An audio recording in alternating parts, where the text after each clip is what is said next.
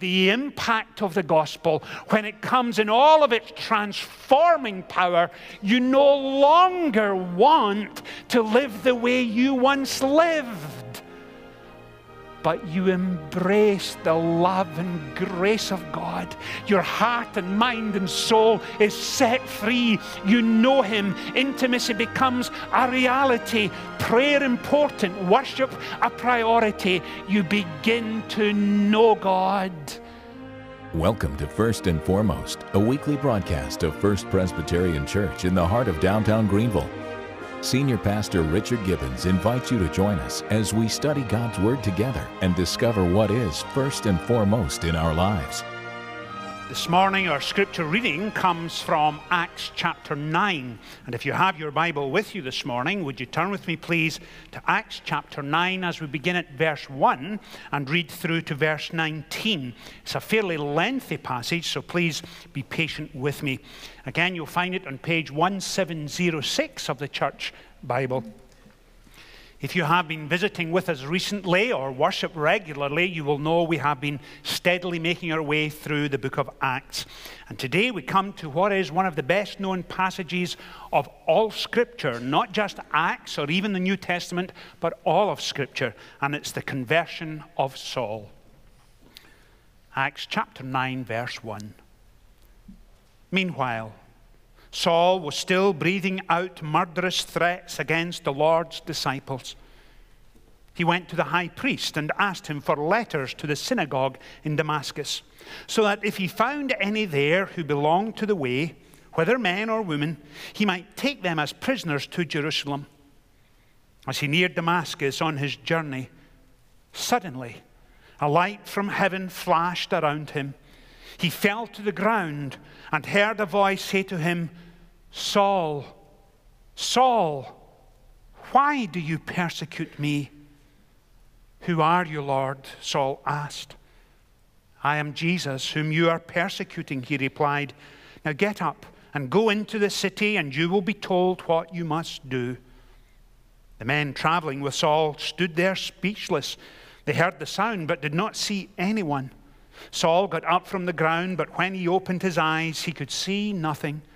So they led him by the hand into Damascus. For 3 days he was blind and did not eat or drink anything. In Damascus there was a disciple named Ananias. The Lord called to him in a vision, "Ananias." "Yes, Lord," he answered. The Lord told him, "Go to the house of Judas on Straight Street and ask for a man from Tarsus named Saul, for he is praying. In a vision he has seen a man named Ananias come and place his hands on him to restore his sight." "Lord," Ananias answered, "I have heard many reports about this man and all the harm he has done to your saints in Jerusalem. And he has come here with authority from the chief priest to arrest all who call on your name." But the Lord said to Ananias, "Go. This man is my chosen instrument to carry my name before the Gentiles and their kings and before the people of Israel. I will show him how much he must suffer for my name." Then Ananias went to the house and entered it. Placing his hands on Saul, he said, "Brother Saul, the Lord Jesus, who appeared to you on the road as you were coming here, has sent me so that you may see again and be filled with the Holy Spirit." Immediately, something like scales fell from Saul's eyes. He could see again. He got up and was baptized, and after taking some food, he regained his strength. Amen, and we trust that God will bless to us this reading from His holy word. Last Sunday morning, we spent most of our time looking at Acts chapter 8. And it was a passage that was particularly challenging. Stephen, a man of remarkable faith, had been serving those in need in and around Jerusalem. And he was so effective in his faith that he was arrested and tried and then stoned. And last Sunday morning we said the story of Stephen in Acts 7 and 8 is a story about unwanted, unprecedented change. And those two phrases, unwanted and unprecedented change, also sum up chapter 9. But the focus in chapter 9 is not on Stephen, it's now on Saul. And we said last week that in the Christian life there are times when we consistently underestimate the power, magnitude and gravitas of sin. And last Sunday morning we also said this: if we underestimate sin, we consistently underestimate the power, gravitas and significance of the grace of God.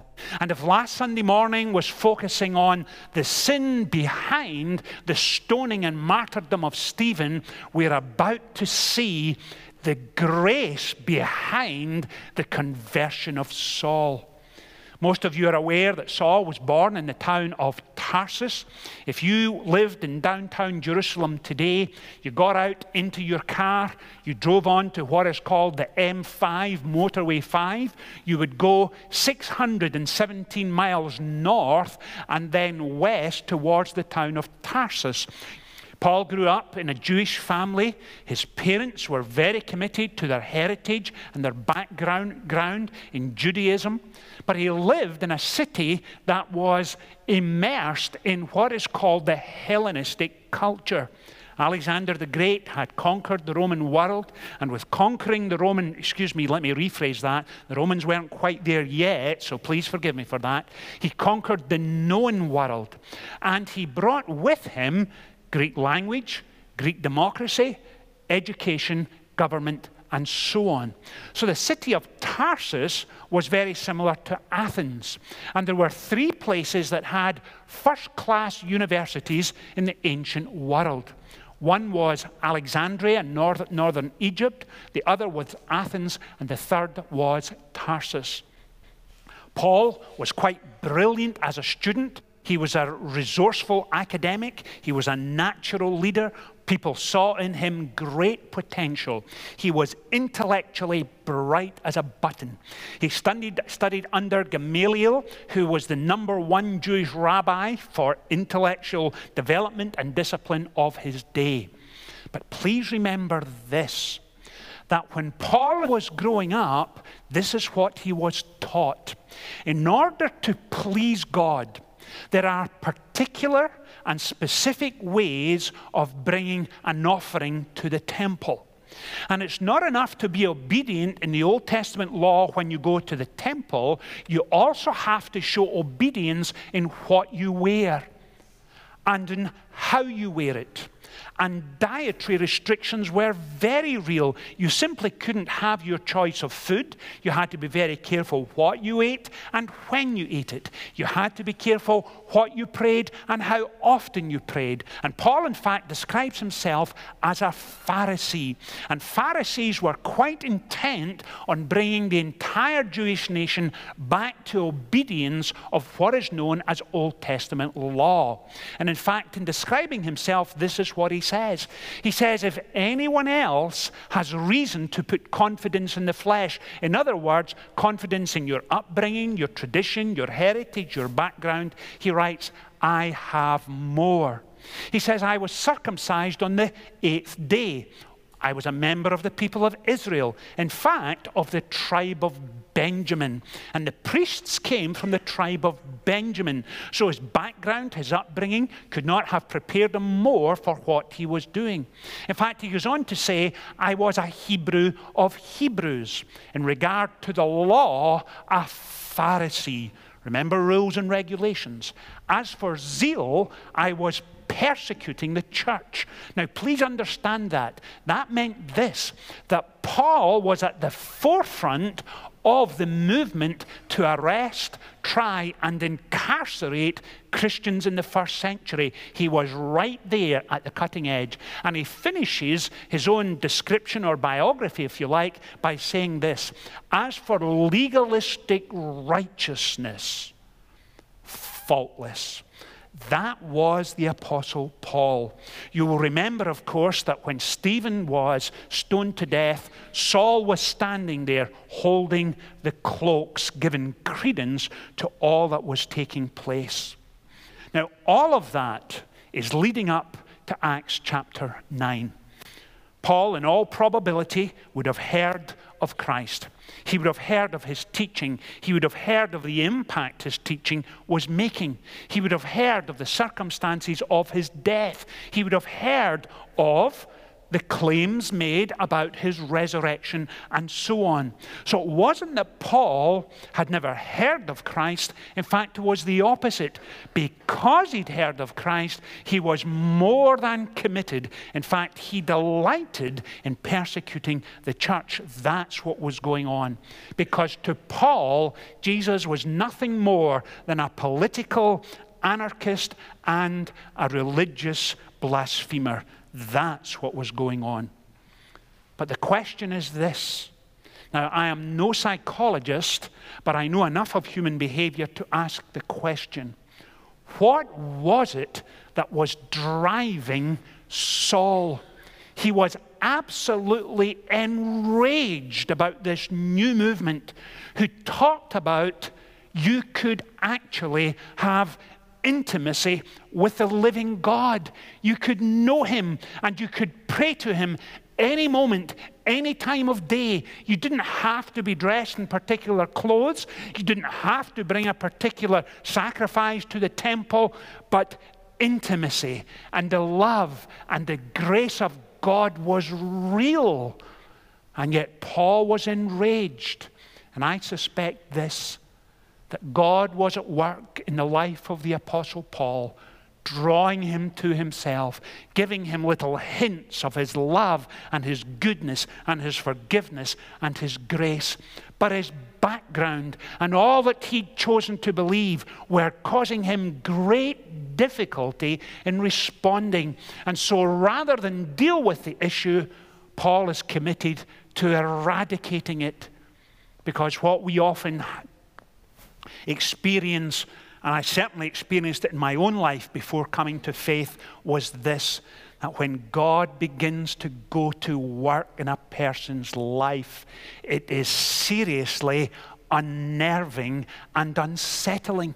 Because no one likes to think that we don't know him, that we don't have a relationship with him. And calling Saul out of a life of restrictions and rules and regulations into a relationship was quite a challenge for the Apostle Paul. So all of that was going on there. And quite honestly, please hear this. I know it was true in my own life. I suspect it was true for Paul, and it may be true for you, that Paul enjoyed living in spiritual darkness. And let me explain what I mean, because that sounds awful. When Jesus said, I have come to give you the truth, and the truth shall set you free. Free from rules, free from regulations, free to know God as he truly is. That's what he was saying. But not only did he say, I've come to set you free, he said this, woe to you, blind Pharisee. Because his point was this, that sin in all of its power, remember we said we consistently underestimate it. It is appealing, it is attractive, it is enslaving, and it's absolutely addictive. And that was the Apostle Paul going to Damascus, going with a letter of authority. He was large and in charge, and he could arrest anyone he wanted, have them tried and incarcerated. And the more he was involved, the more affirmation and confirmation that he got that he was right. Until he met the risen Christ. Now, I've used this quotation several times over the last 2 years, so please forgive me if you're fed up hearing it, but it seems appropriate today. And it begins to reflect on what it means to be living in spiritual darkness. Professor Stephen Hawking, who is a well-known theoretical physicist, said this, religion is a fairy story for people who are afraid of the dark. And John Lennox, professor of mathematics and philosophy of science at Oxford University, responded and said, atheism is a fairy story for people who are afraid of the light. And I think Saul was afraid of the light. because Saul understood this, that once he stepped forward and submitted and surrendered and committed his life to Christ, his life would change forever. And it would. But Saul liked his old life. He liked being large and in charge. He liked being a Pharisee. He liked telling people where they're wrong and what to wear and what not to wear and how to sacrifice and when to sacrifice and so on. His life was defined by rules and regulations, not by a relationship. And he was afraid to step away from it because it was the comfortable and the known. And please hear this. And if you're taking notes this morning, write this down. If you're watching by television, pay attention. Whenever God begins to work in a person's life and he draws that individual to himself, the love and the grace and the impact of the gospel, when it comes in all of its transforming power, you no longer want to live the way you once lived, but you embrace the love and grace of God. Your heart and mind and soul is set free. You know him. Intimacy becomes a reality. Prayer important. Worship a priority. You begin to know God. And Paul was fearful of leaving the old and entering into the new. But what was it that made the difference? Well, the passage tells us. And what does it say? As he headed towards, or he neared Damascus, on his journey, suddenly a light from heaven flashed around him. He fell to the ground and heard a voice say to him, Saul, Saul, why do you persecute me? Now, please understand the significance of what is happening there. Saul, for the first time in his adult life, met with the risen Christ. And he met Christ in all of his wonder and majesty and glory. And Saul could not sit atop his horse, twiddling his thumbs and saying, now, I hear what you're saying, but are there some options out there I can explore? The very opposite was the case, because here was the call of God in all of its sovereign, transforming, creative power. He spoke, and Saul was changed. Who are you, Lord? And when he hears him say, I am Jesus, whom you are persecuting, Saul begins to realize that where he had been was only a preparation for what was to come, because it's not rules and regulations or background or tradition. It is a relationship. And the question is this: have you got to the point in your own life where you freely recognize that you've sinned against him and that nothing can save you or bring you into a relationship with him except the love and grace and goodness of God? And when you are at that point and you're ready to step forward and say, Lord Jesus, I need you to forgive me and change me, and I wholeheartedly, comprehensively submit and surrender my life to your rule and reign, that's what it means to enter into a relationship with him. That's the transforming part, because Paul experienced what many had before and what millions have subsequently experienced, and it's this: the same Holy Spirit, the same moral and supernatural power that brought Christ back from the dead now lives in us when you submit and surrender to him. And that's what happened to Saul. Now, having said all of that, let me try and wrap it up this morning, because I'm very conscious of our time. And allow me to say this. Towards the end of the passage, we read about Ananias. And do you imagine for a second, the Sunday before meeting Saul in Damascus, that Ananias in a service ever imagined that he would become the mentor to the Apostle Paul? Do you imagine for a second that he thought God would call him to reach out and touch and be God's instrument in the life of Saul? But that's exactly what happened. So here's my closing thought this morning.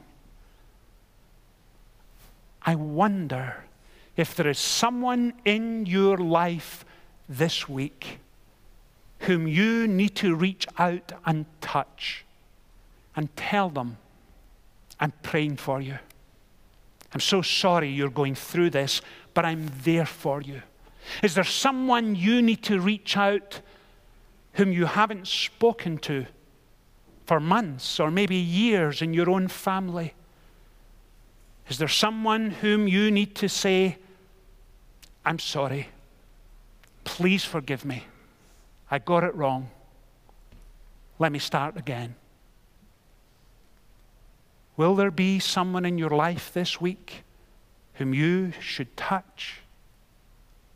Here was Ananias entering into a ministry we still hold in high regard today.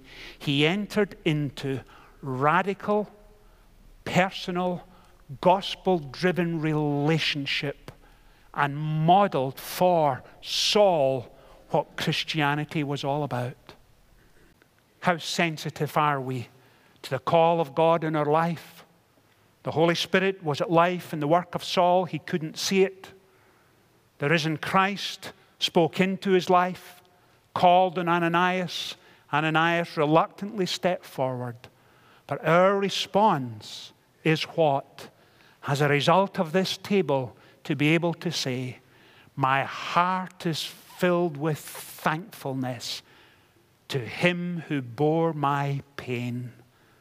And I wonder if that's a step you need to take this morning. Let's pray together. Father, thank you for this incredible passage of Scripture.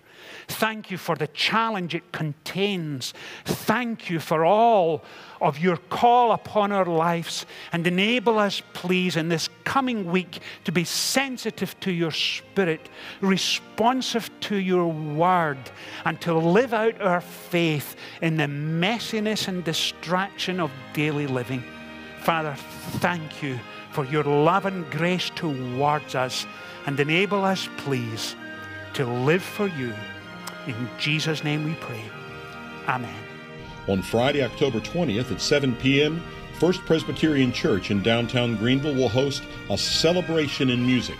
With a choir of 120 voices and a full symphony orchestra, musicians from the Music and Worship Arts Ministry of First Presbyterian Church, Blue Ridge Presbyterian Church, and the North Greenville University's Klein School of Music, as well as other local musicians, will present a concert celebrating the 500th anniversary of the Protestant Reformation.